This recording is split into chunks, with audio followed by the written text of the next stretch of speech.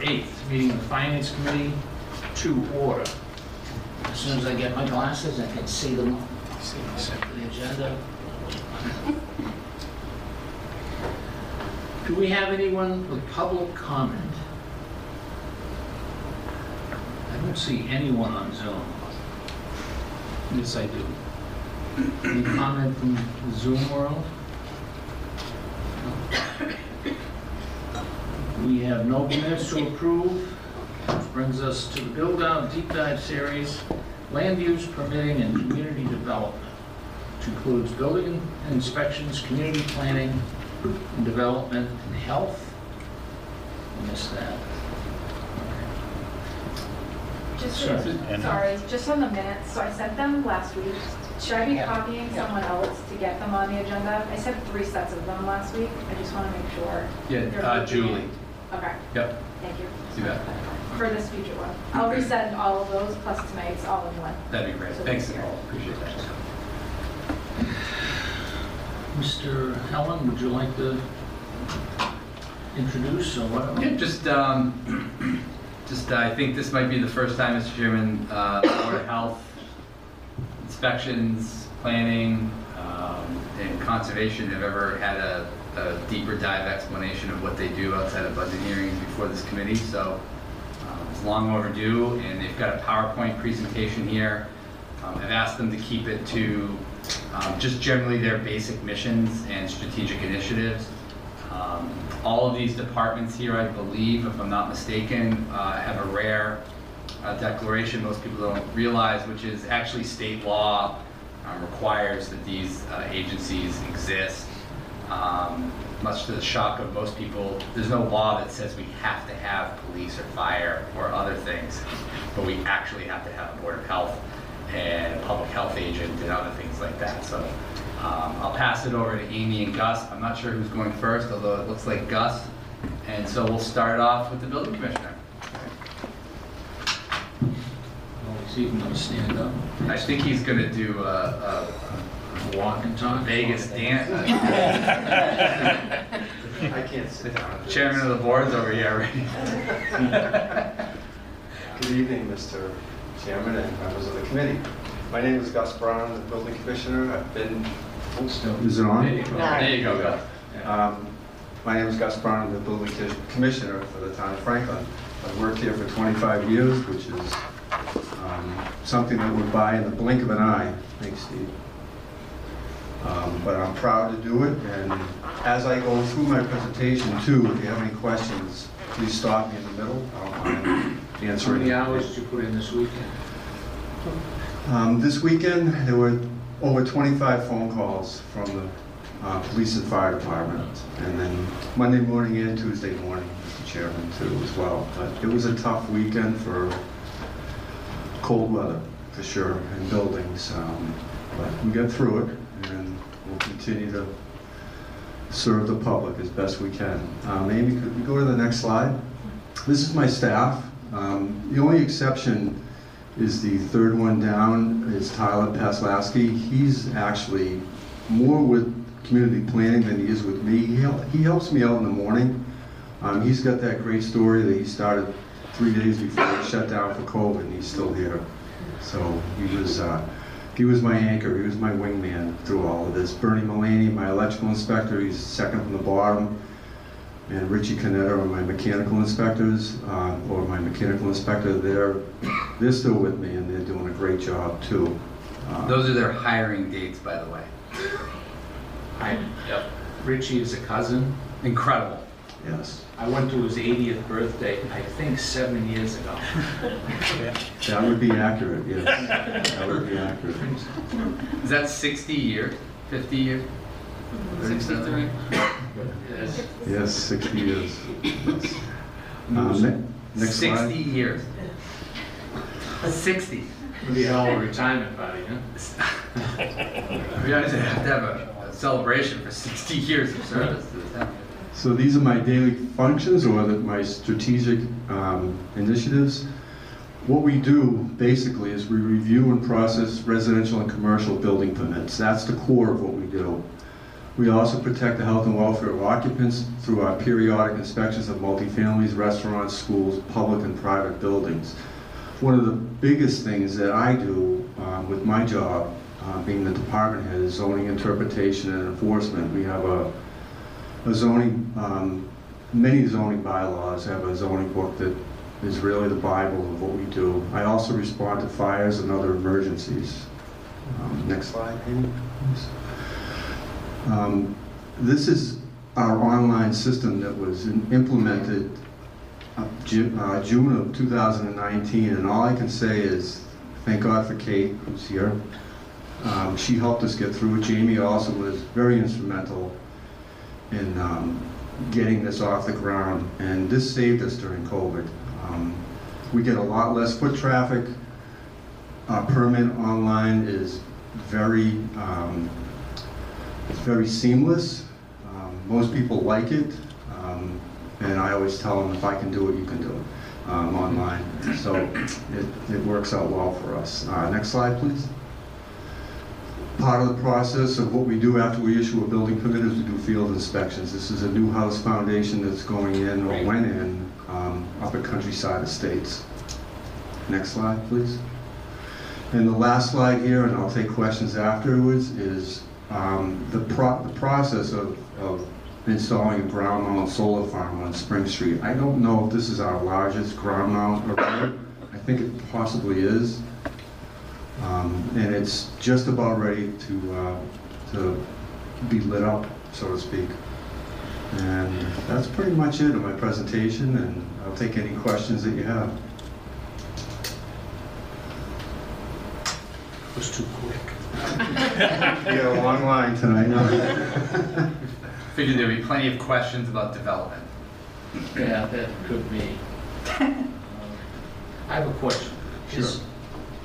I heard, I don't know, it's a wives' tale or whatever, that back when they were building the houses on the north side of Oak Street, Toll Brothers, Yes. that the building inspector, whoever it was, I don't know if it was you or before, made them, they built a house, didn't get thing, and they made them take it down to the ground. Is that something that would happen? Considering, I suppose it has to, you have to factor in history with the builder. And You never want that to happen. It's very possible that it did, especially if it didn't meet the setbacks of what a new house is required to meet. There was a turbulent time back in the 90s, Mr. Chairman, where we built 372 houses in 1 year. So it wouldn't surprise me if that actually happened, but on my watch and my previous boss, we never ran into that. In some cases, once you issue a building permit, it's very difficult to rescind it, especially if they've gone along. there was no permit. Oh, That was the then problem. that's a different story. But generally, when a building permit is issued and work is started, there's some legal aspects of what I do that sometimes prohibit me from issuing a stop work order, depending on how far along the house is. It may end up in court where a judge may, this is out of some of our legal books that we have to study as we go along to be a building commissioner, that the judge could rule in favor of the proponent that he's spent enough money up to this point and he possibly could uphold their decision or uphold the decision of what the owner has done up to this point, simply because of financial reasons. There are some rules with building permits that involve zoning setbacks and so forth, that after a certain amount of time, if the zoning violation isn't caught, it's grandfathered. One other question. If you go back to staff, I think there was one building inspector? Yes? Just one guy? Back when? Back when? No, right here. You go back. There. Steve O'Neill. Correct. Is it just one person? No, it's him and I that do the brunt of the work. Steve is actually great in the field. He does a lot of the field work and inspections. He does a lot of the permit issuing too. I mostly concentrate on the commercial properties and the zoning enforcement. So if he's out on vacation or I'm on vacation, we can both do each of our jobs. Can you, or do we have the ability, let's say, the proposed 5 buildings up off Grove Street, do you have the ability to add a person to do that? I mean, I don't know how many, if they build 5 buildings and they're both 4.5 stories, 5 stories tall, 4, I guess that's the limit. Is that, I don't know how to. Is that doable? Yeah, I mean, I would hate that we have 2 guys, or say 1.5 out in the world. Yeah. I wouldn't want something to go really wrong on a project like that because we didn't see it. That's a great question. Massachusetts has a unique law, which is construction control, which means that an architect has to oversee buildings that equal over 35,000 cubic feet. And in that particular instance, with large buildings like that, they have an architect that has to do visits depending on what we request of them, which could be monthly reports, monthly visits. And at the end of the day, he has to give us an initial affidavit for that construction control. And then at the end of the job, he also has to certify that to the best of his knowledge, that job was done right. I've always been of the mindset that I want to go out there and I want to put eyes on it. So we do field inspections, George, I'm sorry, Mr. Chairman, with all those types of large jobs. Across the street here with the buildings that are going up now, we had a situation with insulation last week that they had to come back and fix. Now, would an architect have caught that? Hopefully, but if not, we're out there putting eyes on it too. It's a lot to do with a town this large, but to answer your other question about do we need someone else on larger jobs on staff, I would always say yes, it would be nice to have, but I also look at it as the architects do a lot of the work, and if we did get in a situation like that, we would ask the proponents or the builders to pay that fee, if it so happens someday, to pay the fee of what it would cost for a 3rd inspector on staff. And of course, it would have to go through the council and so forth. Does that apply to the electrical and plumbing? I don't want Richie climbing 5-story buildings. And he does, believe me. It could, yes, it very well could. It would, I think, because of our budget, the way our budget is set up and the employees that we have, it would have to pass a smell test with the council and so forth, and I think it would be something that the proponent, again, would have to pay for. So roughly how many projects per year are you overseeing? We issue roughly 1,700 building permits a year, and we also do at least that much, if not more, with mechanical inspections, the electrical, the plumbing, and the gas as well. So it's a busy office. Well, I was going to say that there's only 365 days a year. So you can do more than one a day. Oh, yeah. Some of the mechanical inspectors are out there, sometimes 6 or 7 inspections a day. And, I can't say enough about those two, Bernie and Richie. They're fantastic. And has that increased or decreased over the past, say, 10 years? I'm sorry? Has that increased or decreased over the past 10 years? The capacity of... Yeah. Well, the number of projects that you have. Good question. It was always a point that the former town administrator said to me that we are very lucky to have Bernie and Richie because of how thorough they are. They've got that institutional knowledge that I've never seen. And I've been around a lot of mechanical inspectors, and Bernie and Richie are 2 of the best. But that's a great question. Because it's like, what's your capacity? And when do you get another? Right. At what point do you meet the hit the breaking point. Sir? Through Sharon, so to answer his question, I think also just to illustrate, lockdown, March 2020.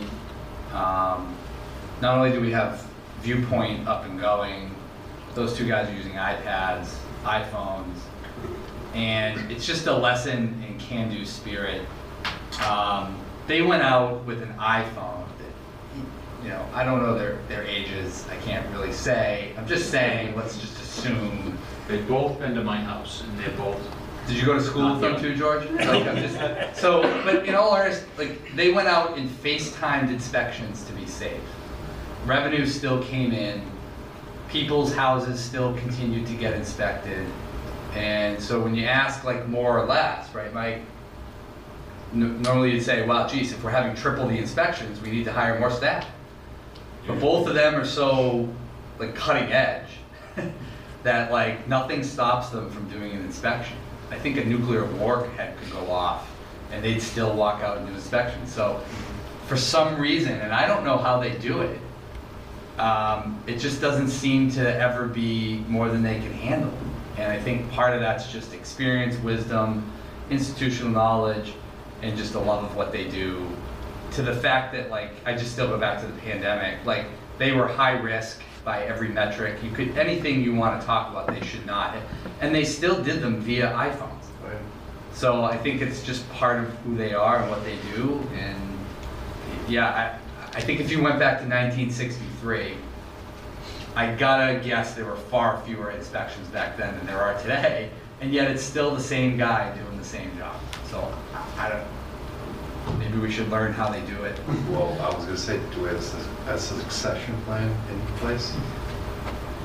No, because they're never gonna leave, and we don't want them to. That's not. Right, Gus? We don't want to think of that. Gus and I are both hoping that happens later after our career's over. Well, you can train someone at this point. We do have alternates, and Okay. they're up to the task, but Richie and Bernie do not want to relent any inspections. They're Oh, they're as dedicated to it as you can even imagine. time is not on their side, though. Well, like Jamie said, they probably outlive our careers, It looks that way anyways. They look better than me. I mean, I have I'm good. one other question. Example, in plumbing, I had a furnace done by Conetta Plumbing, but that's another story. And they did, they used PEX and the process where they press the joints instead of soldering. ProPress, yes. ProPress. Yeah. How do we make sure that you guys on the building side and them on the electrical and plumbing side stay current with everything that's happening in the industry? Because I'm sure, because I've heard arguments at the planning board about, well, we don't do it that way because we never have. Whereas the new technology may be just as good or better. Drain pipes and that kind of stuff at planning. Sure. Do we have a method to stay? The state mandates it with your EDUs, and I know Richie had just gone to school in Norwood, I think last week, and Bernie was out the other day doing the same thing, and we have 45 hours that we have to put in a year too. And with the energy codes and the new plumbing techniques and electrical, they're dedicated to going. I don't think that, you can go to a meeting and not get anything out of it, depending on what's happening in your life, so to speak, but Bernie and Richie come back and they kick the can down the road and ask me what I think of what the changes are. Richie's got that code book out every morning, reading it, and it doesn't have to be that he's having a problem with anything, it just means that he wants to get into the code book and just familiarize himself with it, because that keeps him sharp, so to speak, and it's mandated by the state as well. I don't know if that answers your question. Well, yeah, I just want to make sure, I guess you're saying the state makes us stay up to date. but it would They be do. nice if, like, the local preferences adjust. I know the planning board has preferences. I keep hearing it on drainage pipes, well, it can be oh so deep and all that stuff. Whereas the builder will usually argue, yeah, but it works. So as long as there's some method in place to stay up to date, to make sure we're up to date. on that. Richie's institutional knowledge comes from working for Cataldo back in the day, Cataldo Plumbing. Remember that too. I'll just tell you a quick story. They ripped open the floor at the Piccadilly Pub when they changed it to the Japanese restaurant. And Richie had me come out because he had some questions for the plumber, and he wanted to make sure that I was there to interpret it the same way he did. I can't even tell you what I was looking at that day. All I remember is holes everywhere on the floor, like runways, and thousands of feet of pipe in there. And Richie still has that sharpness about him when it comes to the commercial plumbing code that I can't even imagine how he still has it. He's just I think amazing. all of us, at least I sense, that it isn't, we're not worried about Richie and Bernie or whatever. It's 5 years from now, or 3 years from now, to make sure we have a, We do. Jack Giancola is my deputy on the plumbing and gas side, and between Jennifer Sweet and Jimmy Laughlin, those are my two alternates, or my deputies on the electrical side, and they're very good. And some of them work for other towns as well to keep up on staying active. If they're not working in Franklin, they're at least going out doing inspections with other towns as well. But that's a good point, well taken, because you want to keep that going the way we've had it going for all these years, and make sure we have someone that's very qualified. Question. Just in terms of general, I think everybody's big thing is always like, there's more development, and well, all the resources, and I can't even water my lawn, even though those aren't related, but that's kind of always people's thing. What are the general guidelines between, like, for if somebody owns land, like, is there limitations on how many permits you can do for pure new builds? There is not, to give you the short answer. So if people own the land, they are welcome to do with it if it's zoned properly? If it's done properly, zoned properly, we have no restriction on how many building permits we can issue. Is there any judgment in terms of, like, we feel like this area of the town is super developed, or is there any of that allowed in your decision making? Right now, the way the zoning reads, again, the short answer is there's no restrictions. Yeah. Unless you look at the zoning book and you say, well, there are restrictions, because you can't, in the more densely populated areas, the zoning is a little bit lighter, where you can build closer to one another.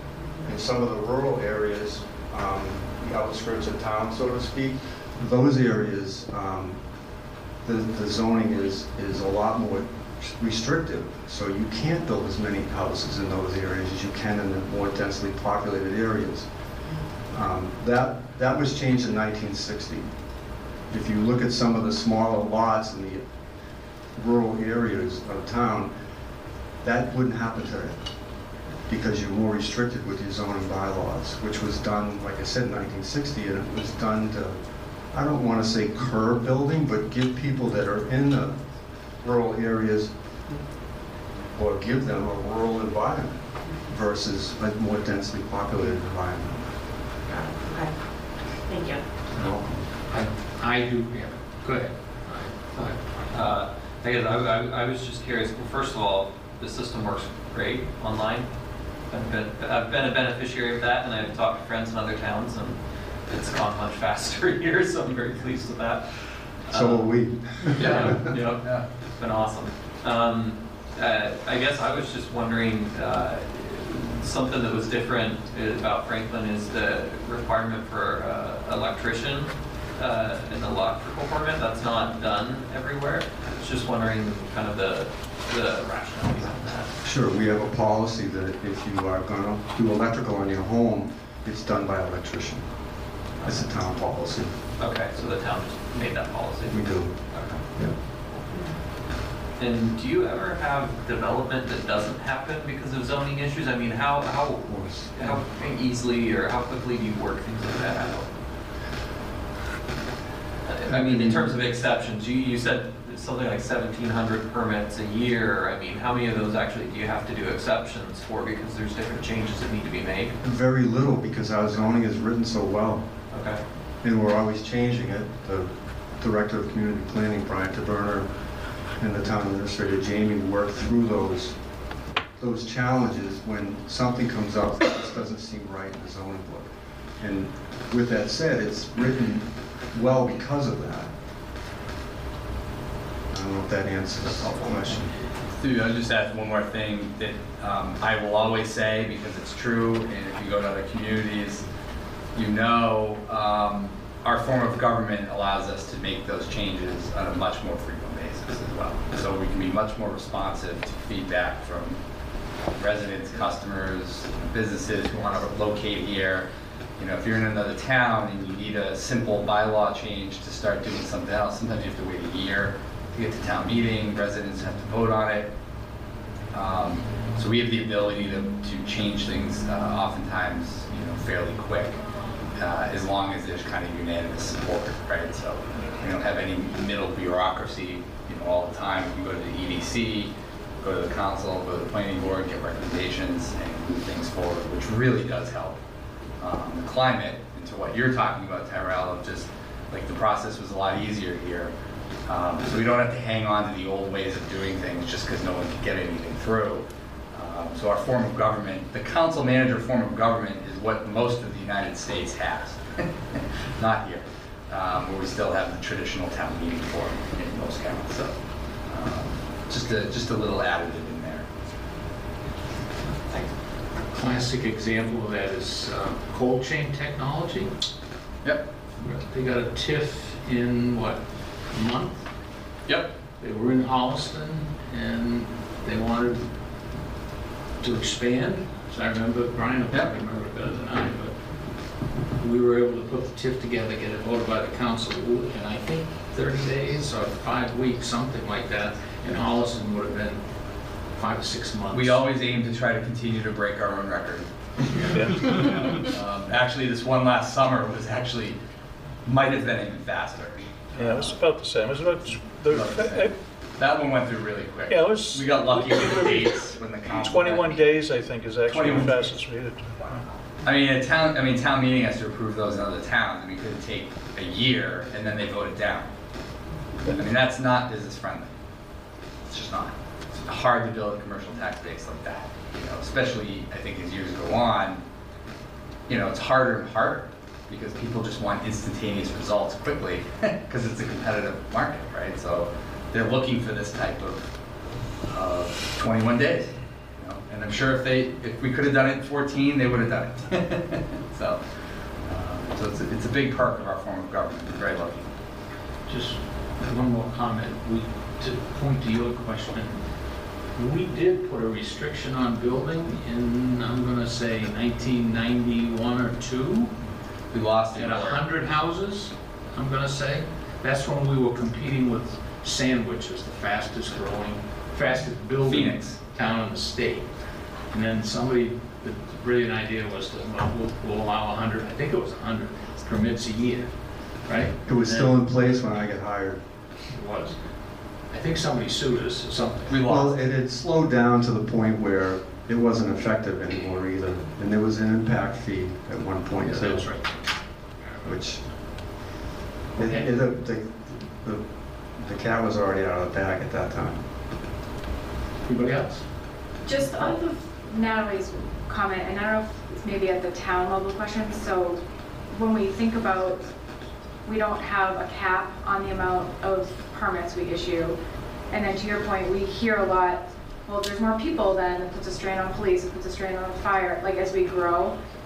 How at the town level do we balance, I mean, ideally, right, you're building more, you're getting more tax revenue, so you can hire more police officers at a very simplistic, but do we see that? Like, do we see that we are growing we are putting up these big complexes. I think we're hearing it puts a strain on in certain areas, but how do we balance that, or how do the departments work together to balance that? If that makes sense. It's a great balance to do what we do. It's one of the better run towns in the Commonwealth. You know, I can show all the reasons why that we operate the way we do. I think it's a little bit above my level to talk about that, though, but the best way I could probably answer your question is it works, and it really does. I mean, you've got some great people in place here.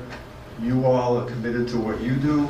Everybody in the back here is the same way, from the council all the way down to the janitors.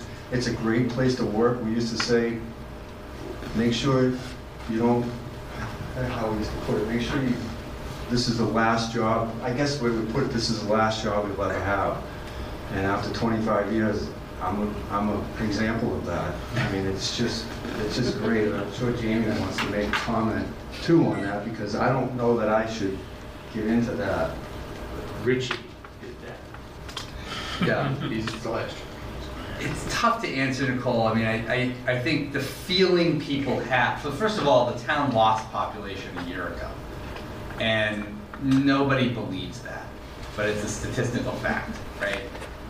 And I understand why nobody believes it. They see the building across the street, they drive around, the traffic's bad. I've never, in my 47 years in Massachusetts, ever expected traffic to be great. I don't know where that expectation comes from. I don't know who thinks that it's solvable. It will never be solved. So I think some of it's just emotional reaction. I think a lot of it is just, you know, my opinion. I'm on Facebook, I'm yelling, everything seems dark, whatever's going on. But in terms of the money, Brian can speak to this too, and I think some of the other staff. We've seen a lot of cities and towns do studies on the cost of development. And I've read a lot of them, I've hired them in different towns, and we always hear the proverbial stats of, well, $15,000 or $16,000 a year it costs to educate a child, right? And the person pays $6,000 in tax revenue. Well, that's got to be a problem, right? The math doesn't add up, syntax error. And I don't know how to really fully explain it, other than it's just not apples to apples like that, you know? I will say local receipts and the revenue in our budget are generally largely created by this group here. The fire chief has a big role in that as well, the recreation director. And local receipts, as you'll see in the budget coming up this year, traditionally, a lot of that money goes to pay for the service of the people to do the work. You know, Julie in my office with liquor licenses, all that type of stuff. So the local receipts formula kind of pays for itself, if you will. And then it gets really into the tax levy. You know, and I think, as you all know, new growth is a factor of revenue. The tax levy can only go up 2.5%. I've read a lot of reports, a lot of taxpayer foundations, all these groups that try to put out these numbers. And I just don't ever think it's like, unless you're paying for a service from one of these departments, oh, I'm paying for my fee, my building permit, my occupancy permit, my food inspectional permit. Those are costs for service, right? It's $100 to do this. Ginny goes out, inspects it, you know, breaks kind of even for the cost of service. But beyond that, you know, I think there is a lot of rhetoric that goes around, Nicole, just like, oh, we're growing, the population's going up, how does this not pay for things? You know, it really is an imperfect science. And I shouldn't say this and I shouldn't give up, but I've read so many of these studies, I just come out on the other end going, why are we doing these? One of the benefits of Franklin that we do differently than every other town, which is what Gus says about management, all revenue goes to the general fund. If you go to a lot of other communities, the recreation department is elected and they keep their own money and they hire and fire their own staff. The town manager doesn't get to have any say in that. And you get like a lot of little rogue committees kind of running off doing their own things, hogging money. Building commissioners in a lot of other communities, they try to keep all the money for their own staff somehow, right? And one of the things Jeff did really, really well for this town, it's probably one of the top 10 things he ever set the course with, was it's not the building commissioner's money or Kathy Liberty's money or Brian's money, it's the town of Franklin's money, right? And there are a couple minor exceptions to those things, like school fees. But having all those revenues come in, having surplus property come into the general fund, all of it is there to support everybody. So that's why you get a budget every year that kind of shows the revenue pie and the expenditures. We don't have to break things up into 50 stabilization accounts, revolving funds, or this. It all goes into the same pot, and we all work collaboratively to expend it. So, didn't answer your question, but No, you did. I directly, think it's but important that people, because there is a lot of that out there, whether it's, and it's not necessarily apples to apples, so I think it's good for people to hear the explanation and reaffirmation that it's not just a big building's going up, so all of a sudden, we don't have enough firefighters. It's certainly not Right. that, and it's bigger than that. So I But think to it's that, important. but to that point, but you are right. Like, there's different phases, right? So a housing development comes on and may permit, say, 30 homes. They don't build all 30 homes like monopoly homes. It takes 10 years. So at different stages in the process, revenues come in to pay for those inspectional services or whatever. Some of it's new growth, and then some of it just becomes the property value the next year. So it's a very long, Kevin, the assessor, should be here too to talk about this stuff, but when the revenue comes in at different points during a development. And so what we try to do, and you'll see this in the budget this year, fire, for example, paramedic calls are through the roof. They're going to break not only their mutual aid calls this year, but their total call volume. So you're likely to see in the budget proposal additional paramedics to meet that. So to Gus's point, it's then incumbent upon all of us to evaluate all those competing priorities for where the demand is, where people are saying, geez, we're calling the ambulance a lot. We got to hire more people to do that, right? Fortunately, we don't have to hire Bernie and Richie because they just seem to do it all themselves. But those are rare circumstances where we wouldn't necessarily grow with more people and more building. Thank you. Okay. And I thought it was going to be a short meeting. Are you set now, sir? I'm good. Yeah. Thank you very much. It's my pleasure. We'll see you next year, same time. I look forward to it. The next guest, come on down.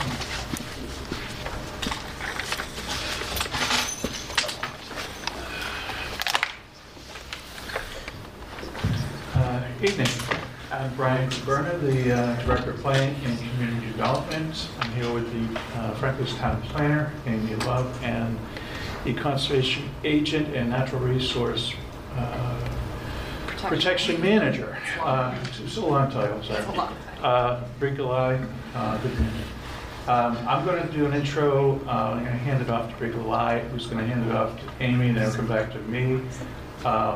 The reason we do have several different agencies that we provide support to, and I just wanted to try to touch base on each without getting into a long discussion, but be happy to take questions after. So our department is myself, Amy Brika Lai.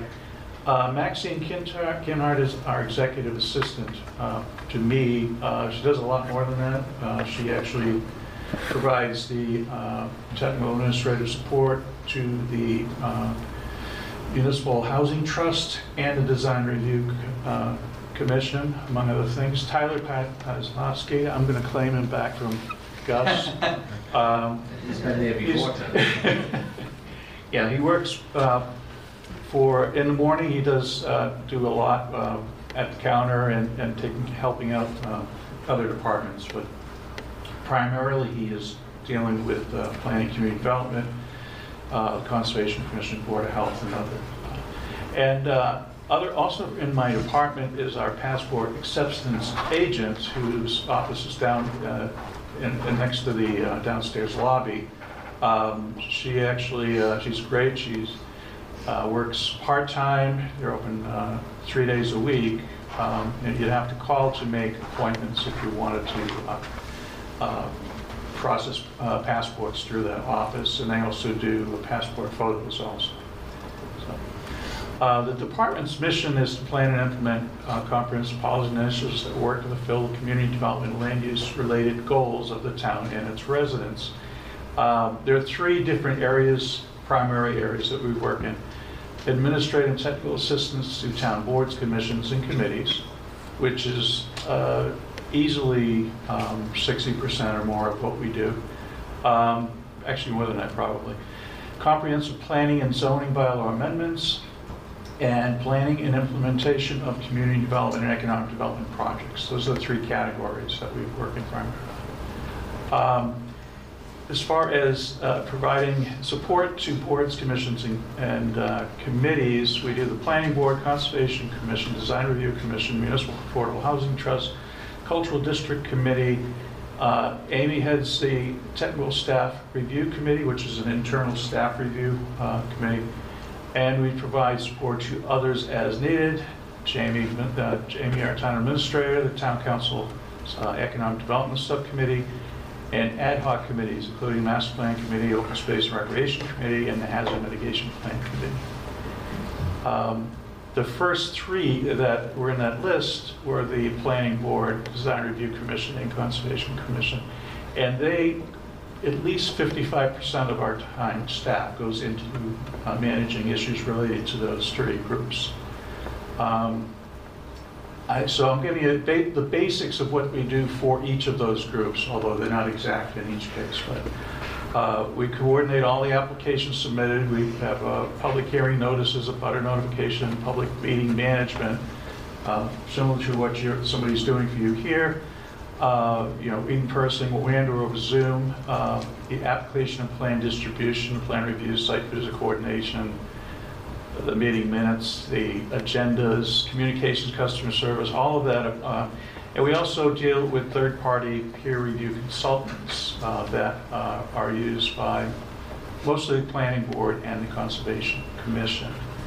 And we also have a third-party construction inspection consultant who goes out on site when a project is being constructed to make sure it's constructed the way the Planning Board has approved the site. I'm going to hand this off to Brika Lai, who will talk about the Conservation Commission. Hi, everybody. So, as Brian mentioned, I am Brika Lai Goodlander. I'm the Conservation Agent and Natural Resource Protection Manager for the town. I'm actually relatively new as of last year. I'm a previous wetland scientist consultant. So the Conservation Commission is unique for the town and other boards, as we actually don't answer to town council as our main authority. We answer to Mass DEP under the Wetlands Protection Act. So we are the administrative body and regulatory authority for projects that occur in town within state jurisdiction for natural resources, and then additionally, we operate under a local bylaw and associated regulations, which has been approved by town council. By statute, by state statute, those local bylaws and regulations are more stringent than what the state has. So, for a permit for the Conservation Commission for any work occurring within jurisdiction, whether that be adjacent to wetland, adjacent a river, in floodplain, or actually within those resources, applicants, whether that be a homeowner or a developer, has to file with conservation. And then the Conservation Commission hears the proposal, votes on the project, and yes. Do you know what percentage of the town is covered under wetlands? That's a really good question, and something I tried to look up a few weeks ago. Just as a fun fact, I can tell you Franklin is quite wet. It is a major floodplain to the Charles River, so there is very little in Franklin that I do not have my hands in, or is not coming to me. You could say 100% of the town falls under you. No, don't tell Jamie that. No, but I can tell you. Here's a good dad joke, Jamie. That a lot of the marginal land left over in Franklin is actually marginal. She's been dropping those recently. Trust me. It's great. David laughed at that. Oh yeah. Oh, that's so funny. So, not to bog you down too much. Oh, that was the winner the other day. It's favorite. I think that was mine, actually, now that I think about it. She's in the flood. So this slide highlights all of the statutes and regulations that the Conservation Commission has authority under and what I operate under as well. So I act as a liaison for the Conservation Commission to the town, act as a guiding force for anybody coming with a project. I help people identify their proper permitting pathway and translate all of state regulations. Oh, that's fine. So we actually also have some projects going on in the Conservation Department and Commission. The biggest one, the most long-standing one, I think, is the Delcar Conservation Area, where the Conservation Commission has been overseeing treatment of invasive species since 2016. Most recently, the Delcar Conservation Area has had a forest management plan that was approved by DCR. So that's very exciting. That opens the door to more grants, boundary markers, trail maintenance, things of that nature. And then, I guess I shouldn't say most recently or the biggest, but the biggest plan for the town is the Open Space and Recreation Plan update, and that we are currently in that process, and the Conservation Commission is acting as the Open Space and Recreation Committee. So maybe you've heard of it. Please feel free to attend. Amy? Thank you. As Brian introduced, I'm Amy Love, the town planner with the town. I do a lot of support for the planning board. It's 5 elected members and there's 1 associate member. So the planning board is responsible for the subdivision control laws, all the local subdivision rules and regulations, the permitting authority for various site plans and special permits as well. They adopt new subdivision regulations, and they do make recommendations to town council on bylaw amendments and street acceptances. Franklin board, the planning board accepts several types of different applications, one being the site plan approval. So any new or modification to buildings over 600 square feet comes in front of the planning board. Special permits, which are typically a use permit, planning board's also the authority approving those. And then subdivisions, people come for any new subdivisions that come into town. And then there is the approval not required, the A&R plan, which is basically dividing property that does not require a subdivision review. Some projects more recently, or this one's almost completed, there was the last lot up in Franklin Industrial Park at 105 Constitution Boulevard. I believe they constructed about a 50,000 square foot grow facility for marijuana up at that site. So we move on to design review. Design Review Commission is an appointed board with several members. Their responsibility is basically for design recommendation input to the planning board on site plans, the landscaping, lighting, building plans, has the exterior design, colors, and materials. The purpose is to promote the safe, functional, and attractive development of business and commercials, to preserve and enhance the Newland character of the town's commercial centers and thoroughfares. As you can see, they try to make sure the buildings fit in, the colors of the buildings fit in with their surroundings as well, to protect and preserve the unique and cultural features within the town. Additionally, they also are the recommending board, recommended commission for signs. So any new or sign replacement within all the commercial districts, they need to come in front of the Design Review Commission with an example of their signs to get a recommendation to the planning board, or that would even be to the building department to get their building permit to put up the new sign. Back to Brian. Thank you very much. We deal with, on a regular basis, comprehensive planning, so we're responsible for the traditional land use related activities, the town's plans, and creating zoning bylaws and amendments. The 4 plans that we do on a rotating basis are master plan, open space recreation plan, hazard mitigation plan, and the housing production plan. The hazard mitigation plan, I wanted to touch on that. It was approved, the last one, update, we worked on it for a couple of years. Every 5 years, we're supposed to be updating it, so it's almost like you update it and you start over again. It was approved by FEMA in January 2021, so we'll be needing to work on it again by 2024. The goals of that plan are integrated into other plans, for instance, the master plan and the open space plan and things of that nature. I wanted to talk really quickly on municipal vulnerability preparedness. We did a workshop a few years ago, and that was focused on identifying risks from climate change and developing resilience strategies. We worked with Bellingham, 2 communities together, had a workshop, which is input from that actually goes into the hazard mitigation plan. Some zoning bylaws that we're working on right now, inclusionary zoning and one on housing density. We're working on that right now. And we have a couple of zoning bylaw changes that better define the zoning districts by following parcel lines, opposed to having several parcels within multiple zoning districts. We like to try to get them all into one district. Those are just examples. We're ongoing, as Gus mentioned, as changes are needed, when we identify something that needs to be changed, the process is fairly quickly implemented and completed.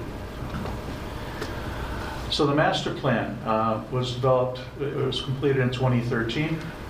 I won't bore you too much, but there are all those different things listed there are called elements or sections of the master plan: land use, open space, recreation, whatever. It has a goals and policies section to start off with. It kind of sets the tone on what the town wants to see in the future. And then at the end is an implementation plan. And that's a summary of the goals, objectives, and proposed actions taken from the other elements. The master plan update committee, every time we go to update one, we create that. The town council recently voted to establish the committee, and we'll be working on that in the coming months.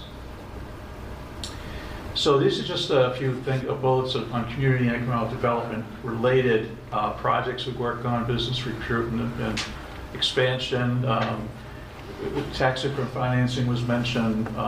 Cultural economic development is an issue that we started working on probably 10 years ago now. Downtown revitalization for the last 20 years has been a priority of the town.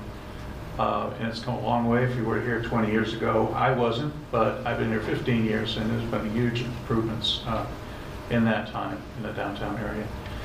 Part of that was, more recently, we did a foundational market analysis and a market positions summary, so we could know where we want to go, what the type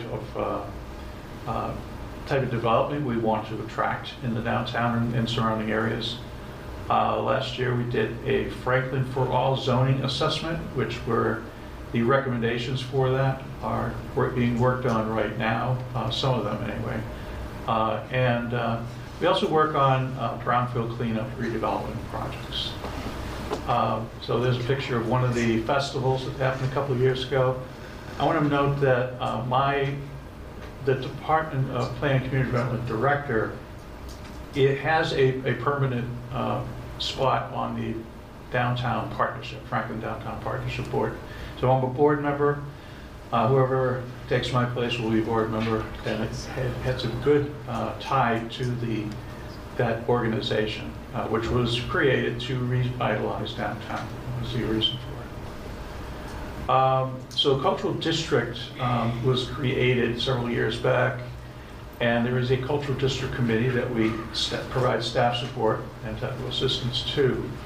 Pandora Carlucci and Roberta Trahan are co-chairs right now. By the way, we have a couple of vacant positions if anybody's interested. That group provides oversight and management of the Franklin Cultural District. They ensure the town meets the requirements of the Cultural District to continue to have the status of a Cultural District. We work to implement the specific goals of our cultural district, which need to line up with the state-sponsored cultural district goals. and I'm going to just name them out because I think they're very important to note. Attract artists and cultural enterprise, encourage business and job development, establish the district as a tourist destination, preserve and reuse historic buildings, enhance property values, and foster local cultural development. They have their hands full, and there are other organizations, in town organizations, working in cultural issues. The Cultural District Committee works on the Franklin Cultural District area only. That's their focus area, what they're trying to do. Okay. This is just a project that never goes away, but I just show a slide on it.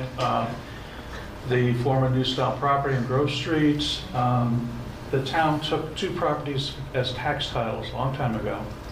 Back in 1970, before we were stuck with the property, that's what it looked like. It was a manufacturing complex, essentially, of several different properties.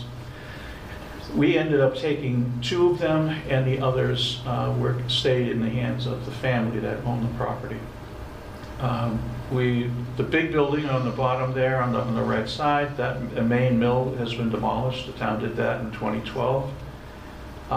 In the back of that is a small building in white that has totally collapsed in on itself. And it needs to be cleaned up. So the town, what we need to do right now is demolish the building, do some environmental assessment work, and some site remediation. We have some money to restart the process right now. We've applied for $500,000 from the EPA. We don't know if we'll get it, but either way, we'll continue pursuing funding to get that place cleaned up finally. So that's the end of our presentation, and I know it's a lot there. I told the DPW director that I would cut out a few slides to streamline so we can get to them guys quicker. He doesn't show up, yeah, but that's all right. But he did send his people. That's what he thought about your offer. But any questions? I have a question on that last slide. Yeah. So how do you determine like what you're going to do with it? Well, number one, it has to be cleaned up. Yeah. Right. After the fact, I don't care what happens to it. It can be redeveloped somehow. We actually, I've been playing with concepts and using our property as access to backlands to develop a commercial or industrial type of development. There's a lot of things that can be done with it, but unless you clean it, nobody's going to want it. We could put $500,000 into it right now and then not be able to sell it for $1,000. Okay, so really, the ideal situation, have somebody else do the cleanup and give them the property. We tried that a few years ago, and it was we had agreements, and it fell through because they did not start the cleanup, and so it ended up back in our hands. So that's why one of the reasons it takes so long to do this is the funding isn't just sitting around like that unless the town wants to spend an awful lot of money and then sell it for nothing, which some cities actually do. I mean, to redevelop in the center of Worcester, they spent millions to demolish buildings, clean up environmental sites and everything, and then they sold it to, at the time it was Fallon who built a hospital there, and they sold it for very little money because they wanted redevelopment. Because that area there is so small, and not that many people are going to spend a lot of money on it. So it's an ongoing issue. Hopefully we'll clean this up without costing the town a lot of money on that. So. Makes sense, thank you. Yep. Final list. Uh-oh. Let me go back to all of the presentations. Who is the town technical committee? The technical review committee Yeah. are people from each department. The 3 people sitting here, Jamie, Gus, Kathy. That's about 2/3 of the committee, actually. The town attorney is also there, and the fire chief. The fire chief, yeah.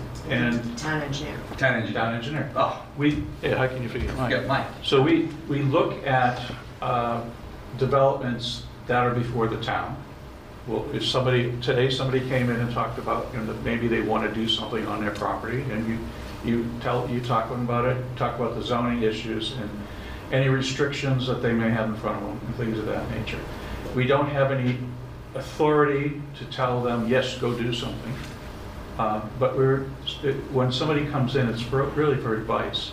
We also take that time to talk about zoning amendments and problems with different properties in town, things of that nature. So this would be the place where if they needed a zoning change to get an acceptable No. opinion, it would start there? No. It really is born out of the idea that it's really a customer service committee. And really what it's designed to do is before a resident or a builder actually files an application, they have the option, and Amy coordinates all this. We give them the choice, if they want to come in and meet with the tech review team before they file, they can, so that we can give them information or answer questions before they file. So in the case of planning board and conservation, our recommendation to everybody is to file concurrently, right? Unless there's a really rare exception. It helps the process go a lot smoother for everyone. And so, I don't know, I mean, I'm guessing like 80 or 90% of the prospective applicants take us up on that offer, because they're usually going to find out a few things from Gus or Kathy about inspections or something, or Bricolage or anybody. They're just going to find out about, hey, what should we consider when we apply? Oh, you have an extra, like Bricolage was pointing out before, oh, your conservation wetlands bylaw is more stronger than the state.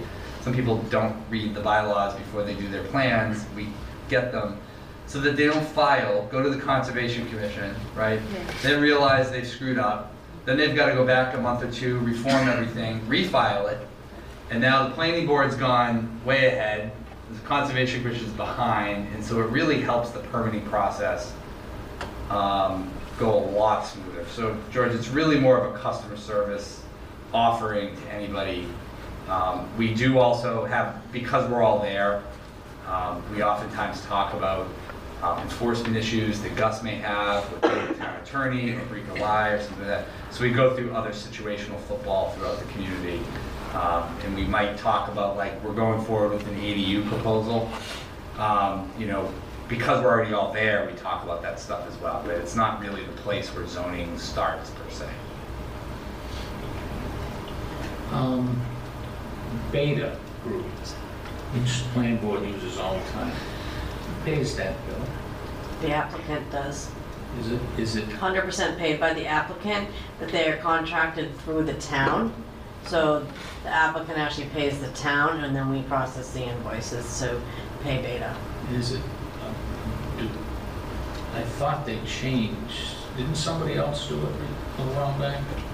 They changed, the representative, Matt, Yeah, left, Matt. and somebody else came in. Yeah, so the staff member changed, right? Amy? I'm just curious. Yeah, Matt came back, Matt but we came back. Matt's doing the field work, and then we have a representative doing the peer reviews for the applicants.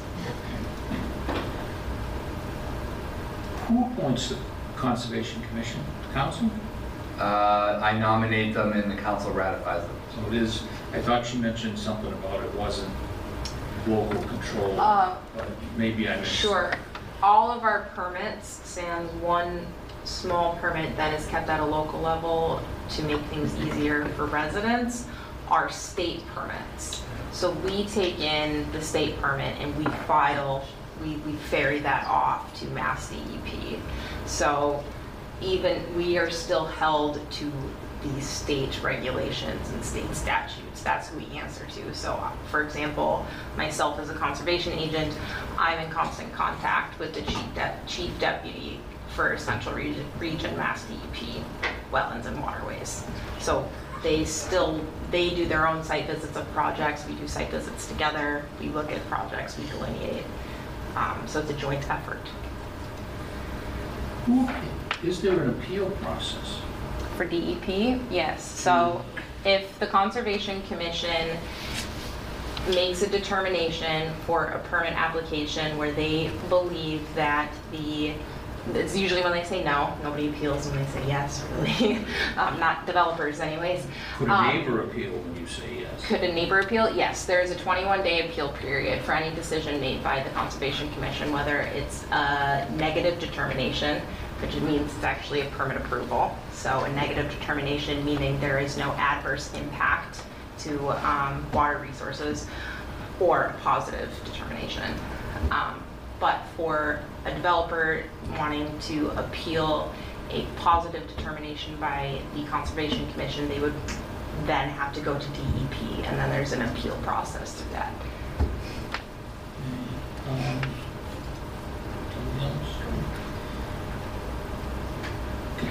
In the planning board, there was a site plan required for 600 square feet. That's this half of this road. So the That 600, just seems, I think if I counted the tiles right, it's from the old 600 feet. That to me sound, and you require a site plan or a limited site plan? so I mean, site plans aren't cheap.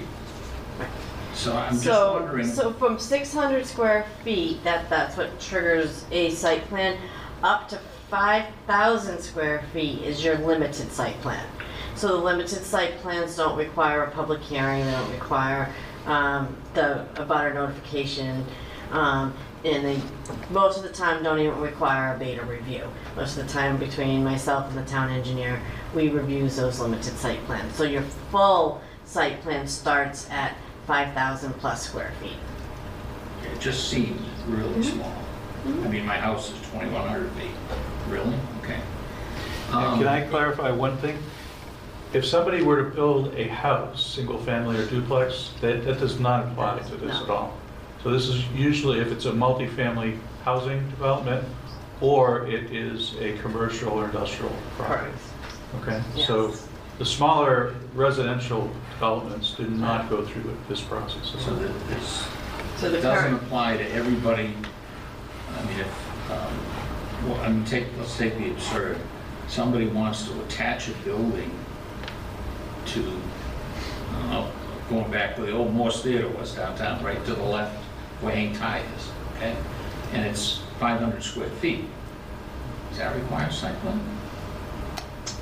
That, it's, I think it would be, it would be, Borderline. it would, yeah, it would be borderline, and it would be the zoning enforcement officer's call on whether it is or not.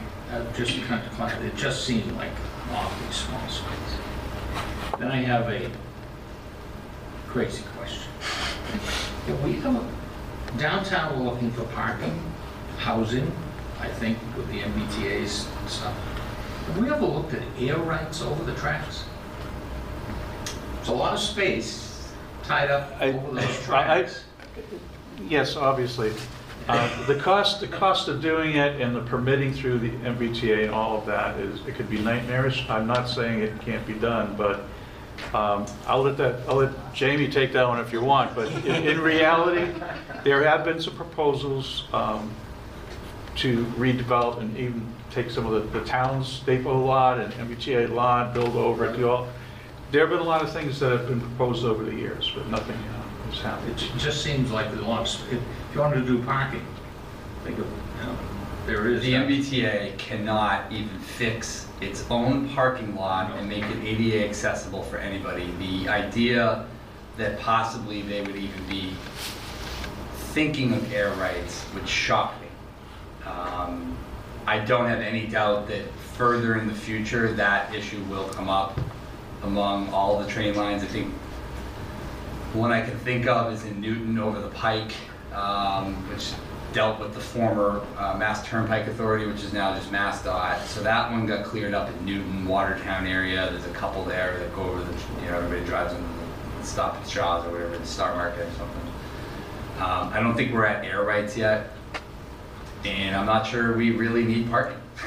There's a lot of it, all over the place. So I think when we become a bustling urban mecca and the T gets its bleep together, maybe someday we'll talk about air rights. But the first step is to get them to even. There you go, you plant the seed. That's all. But I will say one last thing, Mr. Chairman.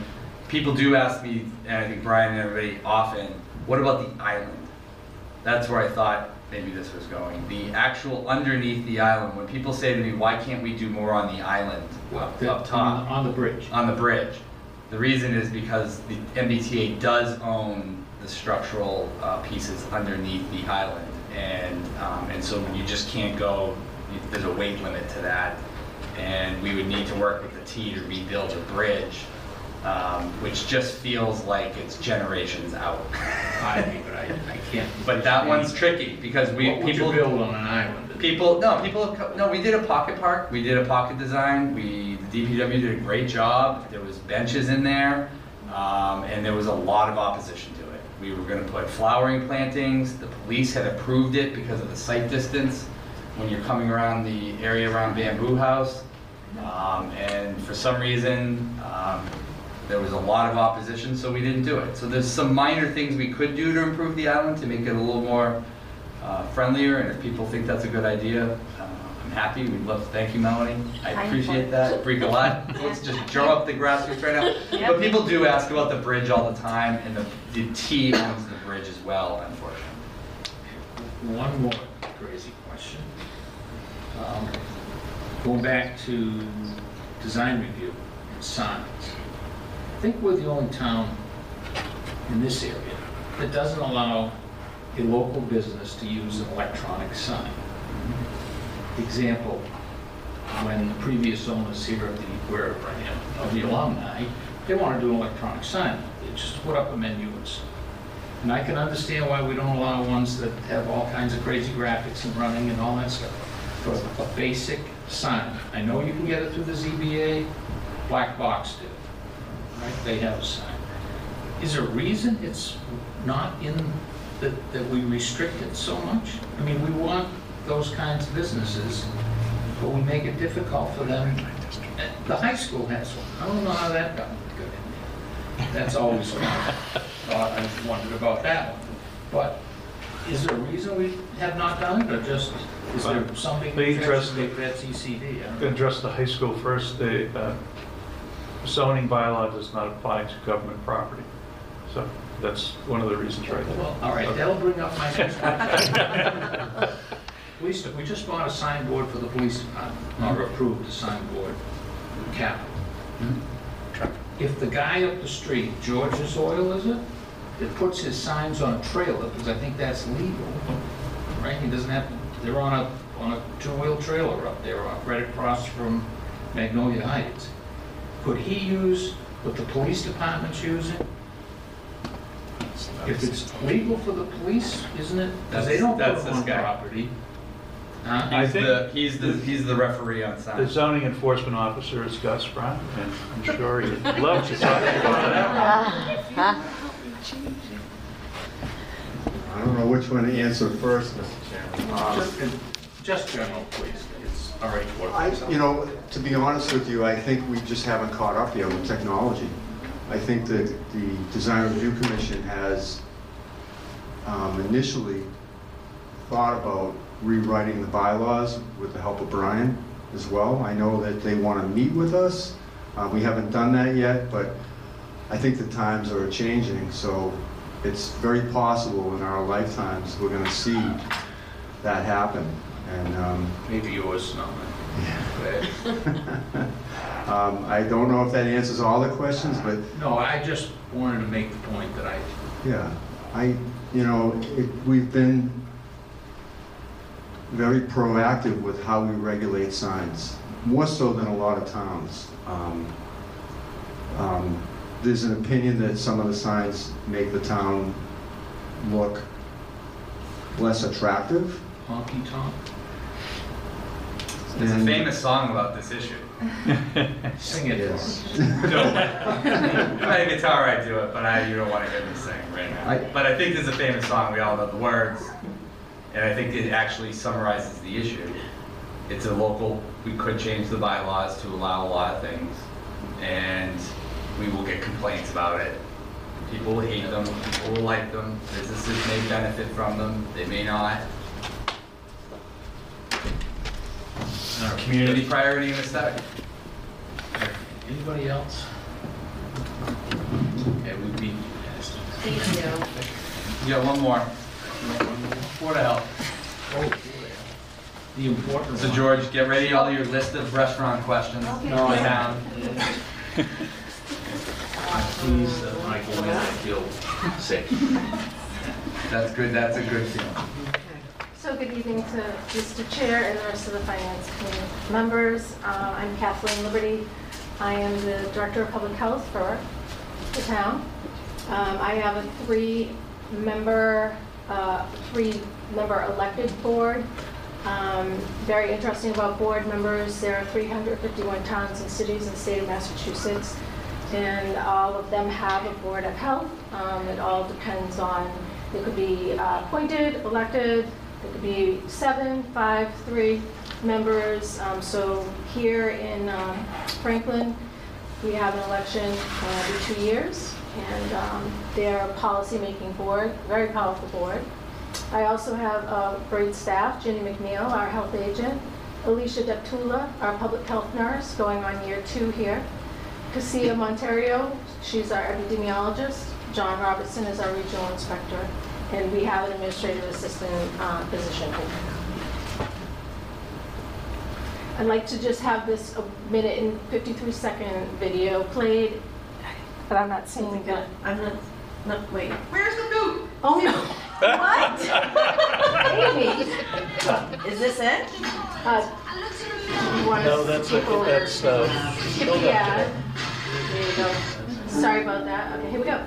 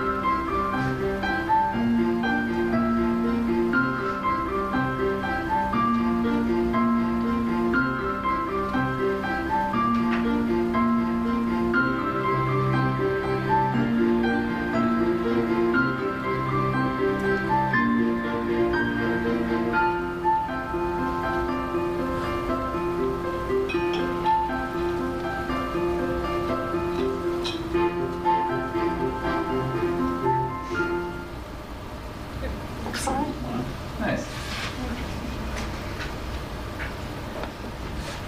And so while we'll go into the next slide, I just want to bring up that the mission of the Board of Health is to protect the public's health. As you must have seen during our pandemic, the health department and boards of health were referred to almost constantly by our Baker administration. So we definitely were here to protect the public's health during the COVID pandemic.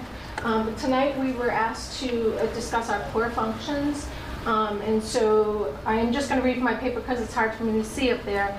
But the health department, we enforce the state sanitary code, and that what falls under that is housing, recreational camps for children, public, semi-public swimming pools, bathing beaches, retail food establishments, and lead poisoning prevention. And just to explain a little bit, housing, and if an occupant tenant is having some code violations, they will call us. We'll actually go out and do an inspection. Recreational camps come around once a year for children as a rule. We usually have 11 to 12 recreational camps that we have to inspect and make sure that permit them to open. Same with public and semi-public swimming pools. Those, we could have indoor, outdoor, public, semi-public swimming pools that we have to do our inspections and check the chemicals, etc. Bathing beaches, Right after Memorial Day, we start testing the water at the bathing beach, which is Beaver Pond, and that goes on till at Labor Day. We end our testing. And then, of course, we do biannual food establishment inspections throughout the year, and lead poisoning prevention when we're asked to do an inspection of a home that's 1976 or has a child 6 years or under living in there. I personally am a lead inspector, licensed by the Department of Public Health. We also, again, enforce the food protection law and regulation, which speaks to the good manufacturing practices for food, and that's when we go out and we do our, constant food inspections throughout the town. We also enforce the environmental protection, hazardous and solid waste, septic and garbage and air pollution, and also enforcement of miscellaneous regulations, nuisance, use of traps where beavers are concerned, tobacco, tanning salons, and public sanitary stations. We also, we started using Viewpoint 2 years ago. It's a great permitting process for the rec camps, the swimming pools, our food establishments, septic and garbage, again, use of traps, funeral directors, tanning, tobacco, mobile food trucks. And then, of course, one of the biggest things that we do is we prevent dangerous diseases such as TB, hepatitis A, B, and C, salmonella, and the list goes on and on, norovirus and COVID-19. So that's some of our core functions. Does anyone have any questions about our core functions before I move on to our key initiatives? Do you get many complaints from the public? Not too many. We get some, lately we've been getting a lot of housing complaints due to the cold snap, and we had some pipes breaking, things like that. And a few for restaurants, but not too many. So our key initiatives this year, kind of excited to share. We've been doing a lot. And I think one of the most rewarding is we partnered with the DPW facilities and the school food manager, and we implemented a food waste diversion program at our Sullivan Middle School, and it's actually doing wonderful and made the news, and so we're very proud of that. About a year ago, we created the Habitable Housing Task Force, and so that's also includes a neighborhood renewal program that the Attorney General's office had implemented. And what that means is when we find an abandoned home, we do an inspection, we bring out fire, police, building department, and we all do an inspection. We all send our order letters along with the Attorney General's office, and we get a move on some of the homes that are abandoned and falling apart. So that's been very successful as well. We held a fall health fair, which was amazing. We had over 400 participants, and we had over 30 vendors. So it was a wonderful afternoon. That was at the library. So we also provide community outreach. So I do a public health podcast with Steve Sherlock. We do that on a semi-regular basis. And with the help of Steve, we also do a public health podcast with interviewing someone else. We've done music therapy and domestic violence, the Safe Coalition, the Food Pantry. We've all done some great podcasts. And so those are on our website, so feel free to pop in and listen. So we also implement a food establishment housing inspectional software, which is wonderful for us because before we used to just write our inspection reports, and now we can do them on a laptop or a iPad. It helps with inspection time. It decreases our time that we're out in the field, and it's a lot more professional and efficient way to do our inspections.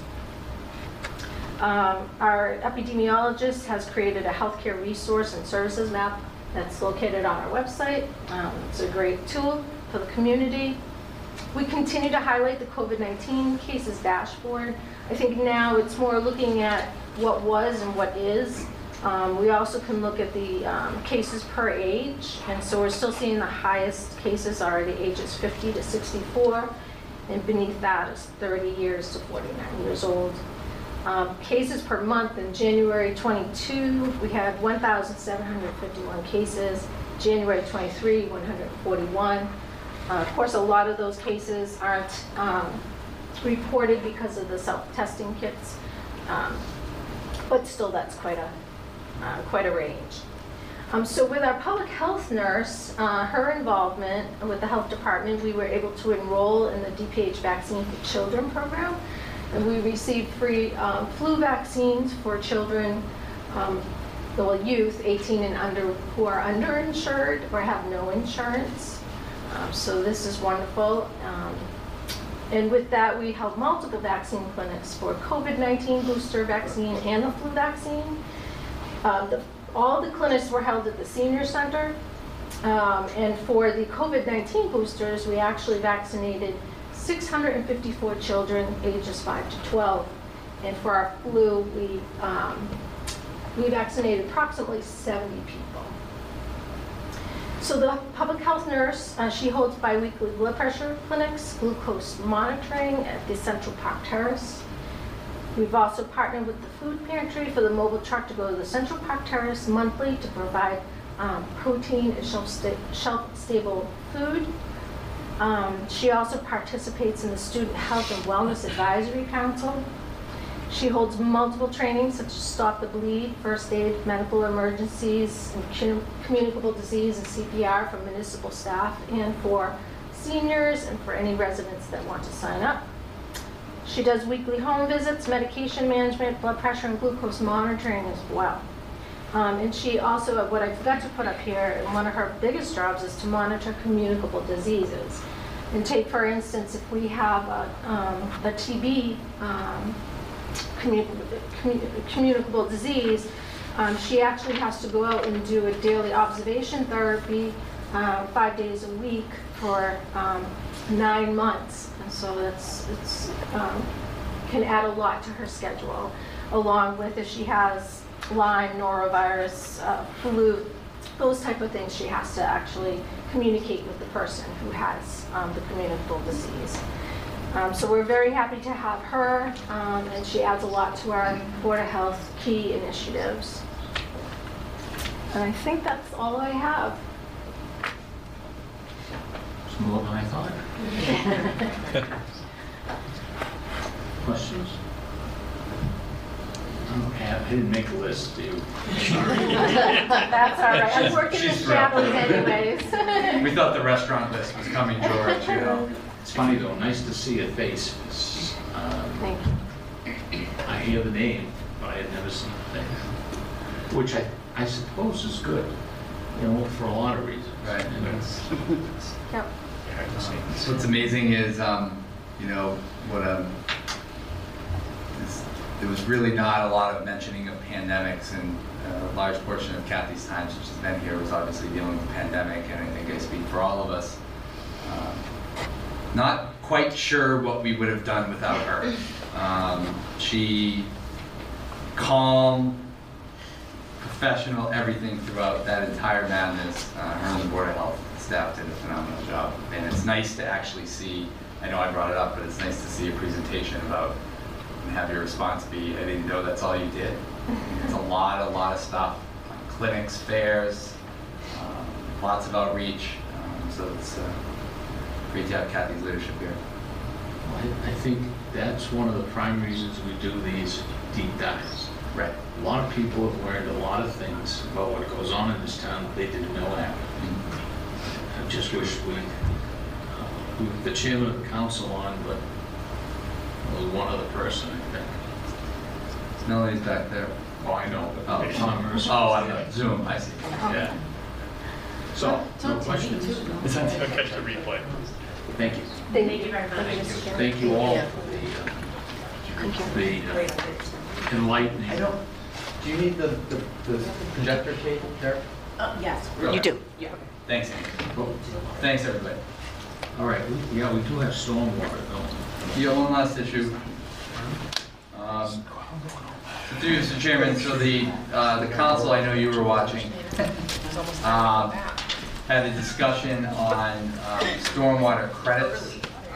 This is how you save money on your forthcoming stormwater utility fee. I signed that. Brutus is not needed because we have Kate and Derek Adams and Kate Silver, to give a short overview of how people can find out about their property and a quick overview on how people may be able to do things to their property to save money from this utility.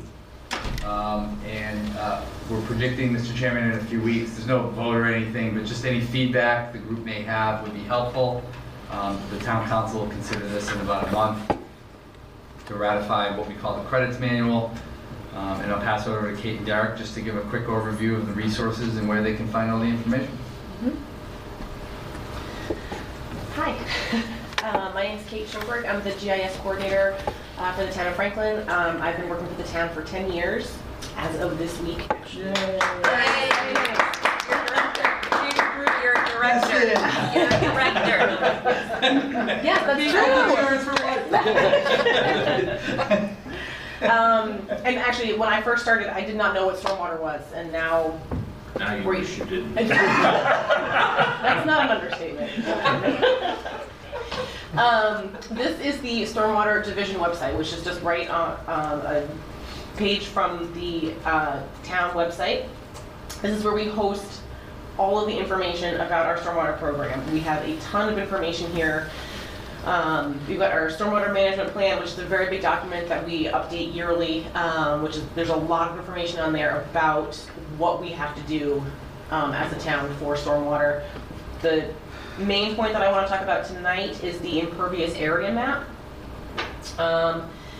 This relates to residents if they are curious about the impervious area that is on their property and they want to know what kind of stormwater utility fee they're looking at. They can come here to this story map, and it's a very simple tool to use.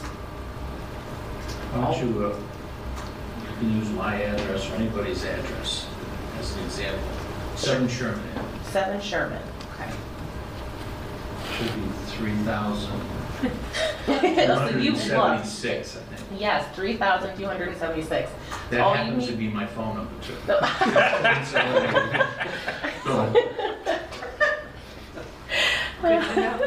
caught my attention. Write that down. What we were using to get it, there it is. You can either type in your address into this little bar, or you can just zoom to the area of town that you live in. And when you find your property and you zoom in, everything that's in red is considered impervious area, and it will show how many square feet of impervious area you have. So in this situation, it's 3,276 square feet, which is 3 billing units.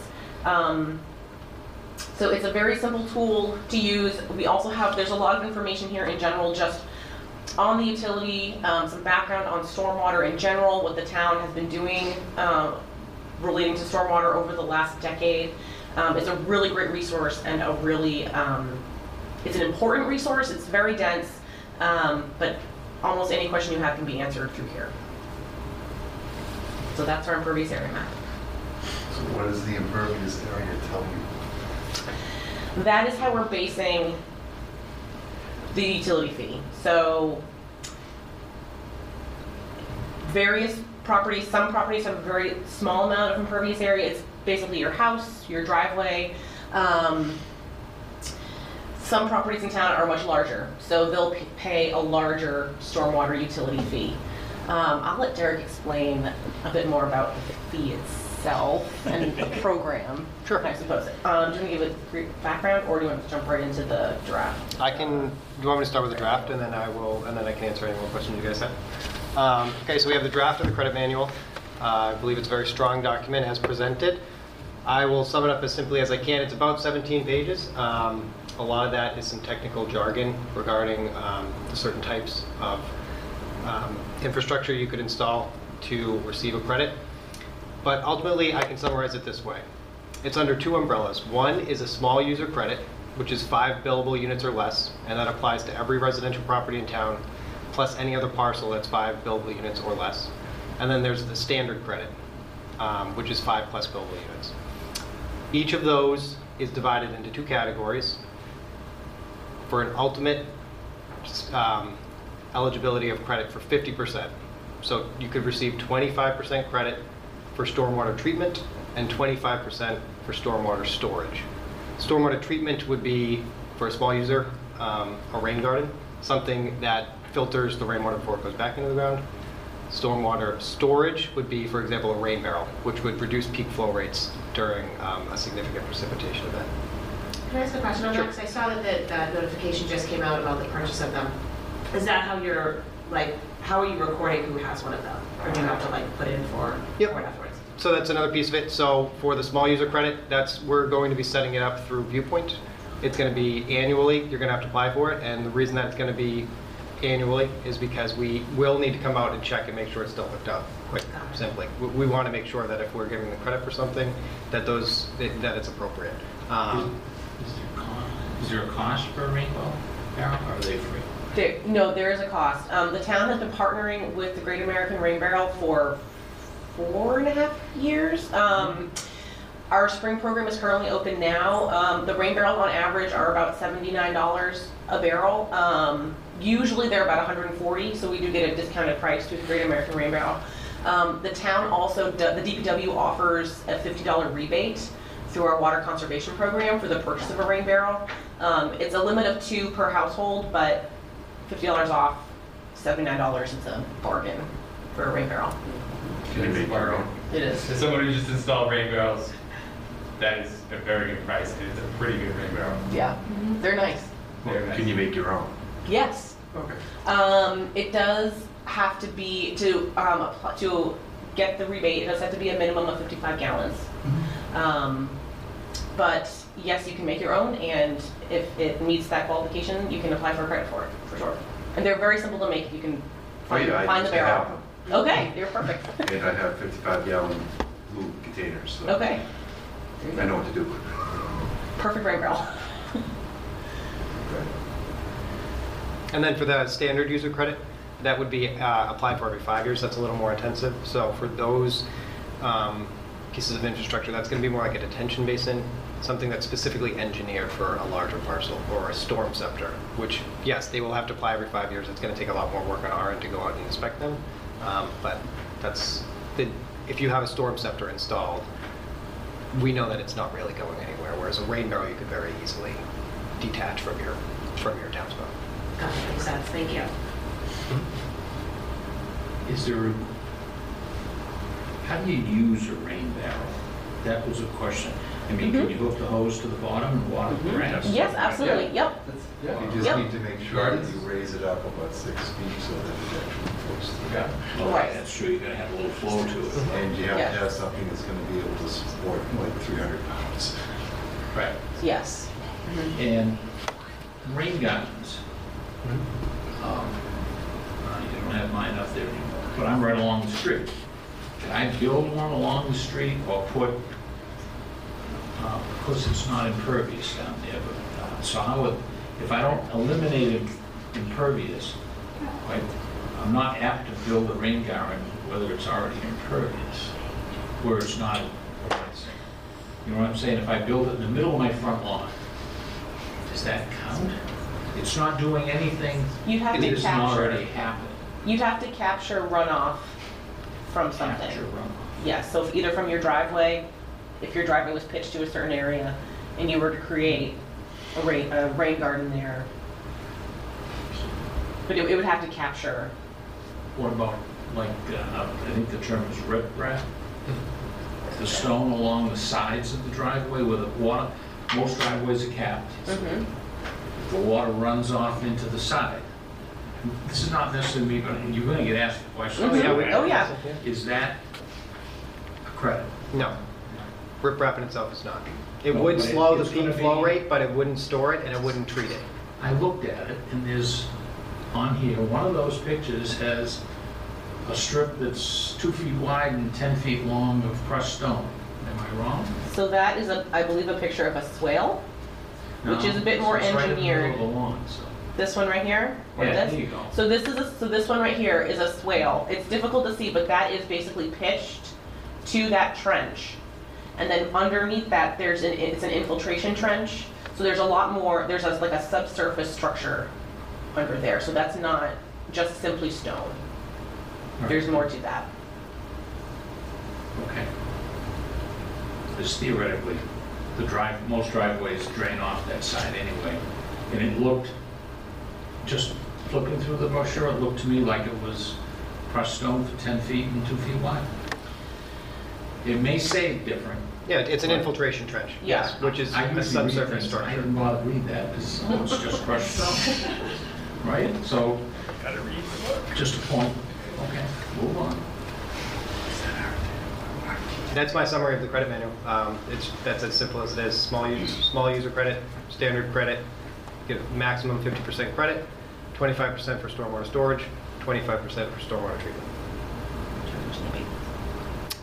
Abatements, so if anybody is, residents have been contacting us over the last couple of weeks. For anybody who has viewed their parcel and notices a discrepancy, they can just send me an email, they can send Kate an email, they can call the DPW office. The word will get to me, we'll put you on the queue, we have a big long list, we've been chipping away at them, we'll come out to your property with your permission, get a set of eyes on it. If you have a gravel driveway that is not supposed to be captured as impervious area, we will remove that automatically before the bills are sent out for FY24. Same thing goes for structures that you might not have anymore. If there's a shed that used to be on your property that has been taken down within the last year or since the impervious area layer was created, which was in 2019, then we'll go in, we'll confirm in the field, and we'll remove that too. So we understand that the data is not perfect, and if there are issues that need to happen now, we can take care of that now. Once the utility is officially in place, you can still file for an abatement, which is essentially the same process. It's just a little more paperwork. So we're trying to get all that stuff fixed now before the You bills don't actually know go what's out. going to look until the first month. We've gotten we've a lot been- on the bill. There are The people last that- month, we've been doing field work every day. We've been looking at properties, so residents are looking and Everyone finding areas received that the were- insert with the quarterly tax bill. We put it in the Yes. stormwater insert, so presumably anybody who gets a quarterly tax bill has read that this is coming. Yeah, right. Okay. I used to be a banker, we put thousands of inserts and statements and nobody read any. No. So, you know, it just doesn't. We know some people are reading it because we're getting. We're Yeah, and I Right. just- very busy. You I get can tell you there are a 5% lot to of read it, we're gonna be Yeah. great. So if anybody has any feedback or ideas, you know, it's a good opportunity, but, you know, I'm sure most people just want to save money. How many rain barrels do you have to have in order to get the credit? You have to be able to capture a minimum of 500 square feet. So if you have it on, if you've got 2 rain barrels hooked up onto half of your roof, and half of that roof is, if it's capturing 500 square feet, then that qualifies. You could have 2, you could have 10. Good. As long as it's capturing 500 square feet, then you can get credit for it. Good. But if you had a 200 square foot shed, wouldn't be appropriate for a rain No. barrel to receive credit. Right. Understood. I guess what, I'll ask the question that somebody's gonna ask again. Right now, you saw my house, whatever it is. Mm-hmm. It has drain pipes on the 4 corners of the house. Water comes down the drain and goes right to the ground. What you're telling me is that if I put a rain barrel at the end of that pipe, same pipe or whatever, same pipe into the rain barrel, and then you then turn around and water the lawn with it, which is essentially the same process, I can get credit for the barrel, but not for the drain pipe, right? We're offering the rain barrels as to people who feel like they're doing the right thing and what we think is doing the right thing and to bring awareness to the problem. What we found is that there's a group of people, and a large group of people, who care about the environment and care about these nature-based solutions to a very complicated problem. I understand that, Yep. but I also know that every time somebody proposes a building here, they say, you can't do it because we don't have enough water. And that's because they don't listen to Brutus say that it isn't the water supply, It's the restriction from the, no one's, no, sorry, maybe I'm a skeptic. Not of this, of getting people to read things. That's all. Yeah. That, in a nutshell. You know, we thought the insert was like, you know, the key. But for any of you who do like outreach or marketing and stuff like that, right? I mean, when you get a 10% return on junk mail, like they're celebrating. And so I think to Derek's point, and you know, we did these with the Stormwater Listening Committee. We found that people really were paying attention. I think most people somehow are, or they'll figure it out, and it may take a little while. But it's just kind of consistent rinse and repeat, just going and trying to get people to pay attention. Because the truth is I've already had a handful of people come in absolutely guaranteeing me that the slip was not in the bill. You know, and it's like, you know, how many bills carried? 12,000, like 12,000 bills. Like, I don't know. I mean, it just gets absurd to some degree, and I think all of it to some degree is a little bit of that. But you just kind of keep moving forward and try to hopefully through forums like tonight and other ways that you keep another 10 people or 20 people might hear it and they tell their neighbor, and you know, grassroots word of mouth is usually the most effective way. Oh, did you hear about this? You know, maybe you don't want to go bring this up to your neighbors. You know the new fee that's coming? But you're right, George, people just don't have the time also. And I will say one last thing. I've said this, and the council has also done this, where Brutus and I, and Kate and Derek and I have talked about this. Like, a lot of times people just want us to make the decision for them. And so we're trying to do the best thing we can with what we have in terms of what the EPA is telling us to do. And we are trying to relieve the kind of mental pressure off the average citizen to say, we've got this, we've taken care of it. If you have time, read the manual, apply for some credits. If you don't. You know, I'm sure as this evolves, the data will get better, the abatement process will get better. And we'll just kind of, we're stuck with it for a long time, so it'll consistently evolve. No, I was just going to say, I'm glad to hear that people are, because I'm a skeptic as well, and I feel like people just, if you sometimes if you don't go digging in for information about the town, it's, you know, you're not aware of it. So I'm glad to hear people are reaching out. I would say in terms of you were asking for feedback, I think where people will react the most is when they see it on the bill. That'll be the last people who didn't pay attention to it. So if we can add language there about some of these things, like interested in finding out about credits, like go here, if you can add that language in there, I think hopefully that would be helpful as well. Sure. Great idea. Let's get to Mr. Sherlock. Steve Sherlock, citizen reporting for Franklin Matters. Just to add to the communication campaign, which is also coming along with this, we've already been working. They've compiled a list of top 10 questions based on the volume. There may be some more questions, but we will put together a work waiting with TV to give us some actual studio time. The core team will come to the studio, give a little bit of depth in terms of the overview, record the questions and answers, and provide that on a repeat for Franklin TV. It'll be available for YouTube. Lily Rivera with Communications will do all her thing with short video snips and other photos, etc. So the intent is to have the recording done, the products available by the end of March, so that in April, May, and June, we'll be able to get people's attention so they can do something, because the bill's going to come out in July. So yeah, hopefully most people will have had the opportunity, and for those who just, you know, sit by and ignore it, well, okay, we'll have done our best. So thanks for the opportunity. Okay. A billing question. Have we set the rate? Yeah. 1866 per billable Okay, unit. 1866. You said my house was 3 billing units, so it's $56 below a year. 1,000. So if the house had 3,900 square feet, it's 3 still. No, it's 4,000. So it rounds. It's natural rounding, starting at 3,500. So 200. 3,501 is 4,000. 3,499 is 3,000. Okay, that's going to be a confusion point too. And so let's look for ease, $20. So it's $60 a year? Yes. A quarter? A year. So on the bill, each time is going to be 15? It will hopefully be divided into 4 bills. Yeah. Yes. Okay, so that is the it's goal. kind of like Eventually, the it will tax be bill divided. is X, but you Yeah. get it in 4 installments. Eventually, it'll be 4 installments. While we're building the utility in our financial software, the year 1 may be 1 bill, but we are not sure about all that yet. So just gonna wait and see. I have one question about bills.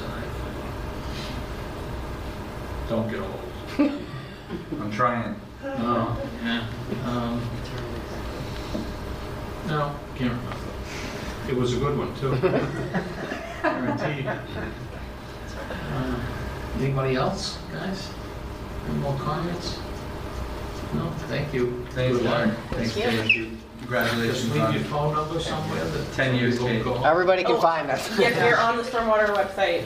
Well, Derek is, I'm on the GIS page, but If you call the DPW, they'll find us. actually I That's 10 am on years of the, experience right there. well, full disclosure, I am on the rain barrel page. That's my program. That'll look good on the resume. I was on the rain barrel. Thank you. Thanks. I think that's it, yes? Yep, just have the, I think we're pretty booked up for the next few months. Excuse me, well, I asked you, but other edification, standing updates, no. I had never seen standing It updates. was on the last meeting. We just did it They because didn't- there was like I put the governor's letter, I put the stabilization account update, there was like some standing announcements. And at one point, I had the agenda, there was like 4 things, and I went, I'm not gonna agenda items, so I just put them under standing updates. Okay. And I was like, the only one I have is the stabilization accounts, and I was like, we just went over those last month, so I just moved on. Future agenda, what's the, since I eliminated the, quote, membership to the joint budget, or all of that, that assignment thing, is any member of the committee welcome at the joint budget? So the joint budget has to be the 3 people that were put up to be on the budget portion of things.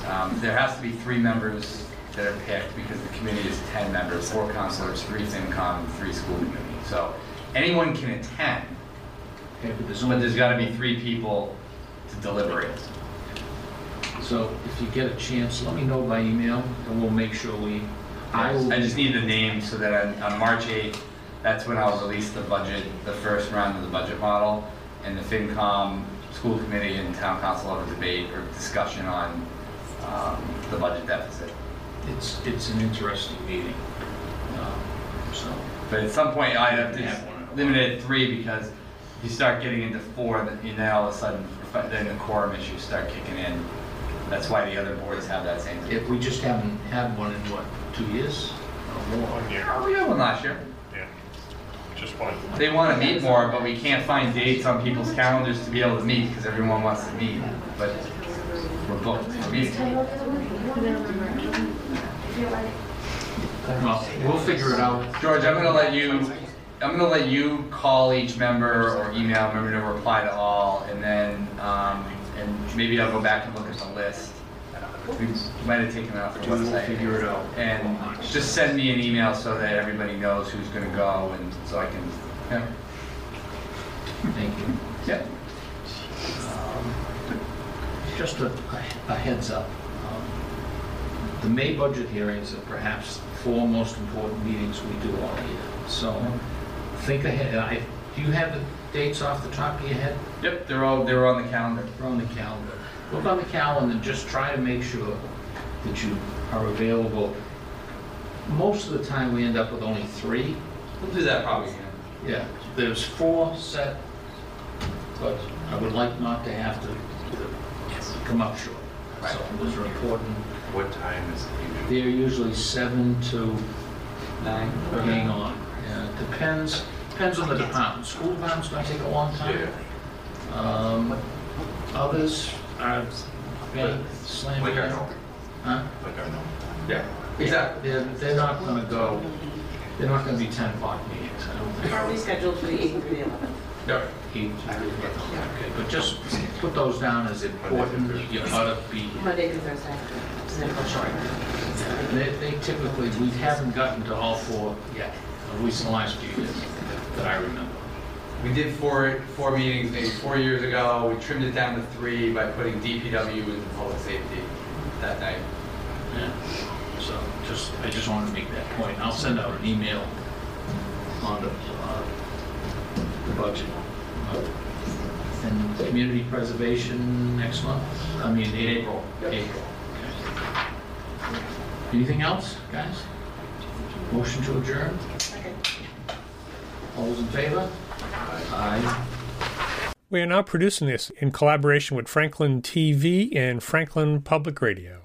This podcast is my public service effort for Franklin, but we can't do it alone. We can always use your help.